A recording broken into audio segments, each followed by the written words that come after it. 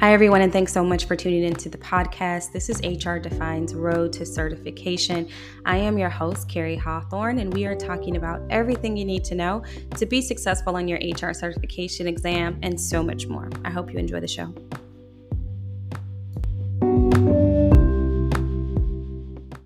Perhaps the simplest method of job evaluation is the ranking method. According to this method, jobs are arranged from highest to lowest in order of their value or merit to the organization. Jobs can also be arranged according to the relative difficulty in performing them. The jobs are examined as a whole rather than on the basis of important factors in the job. The job at the top of the list has the highest value, and obviously the job at the bottom of the list will have the lowest value. Jobs are usually ranked in each department, and then the department rankings are combined to develop an organizational ranking.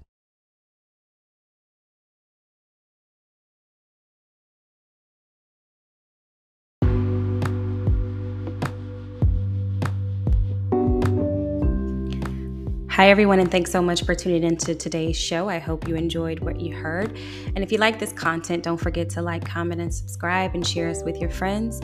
And if you have questions or comments that you would like to share with us, please feel free to send them to training@hrdefine.com.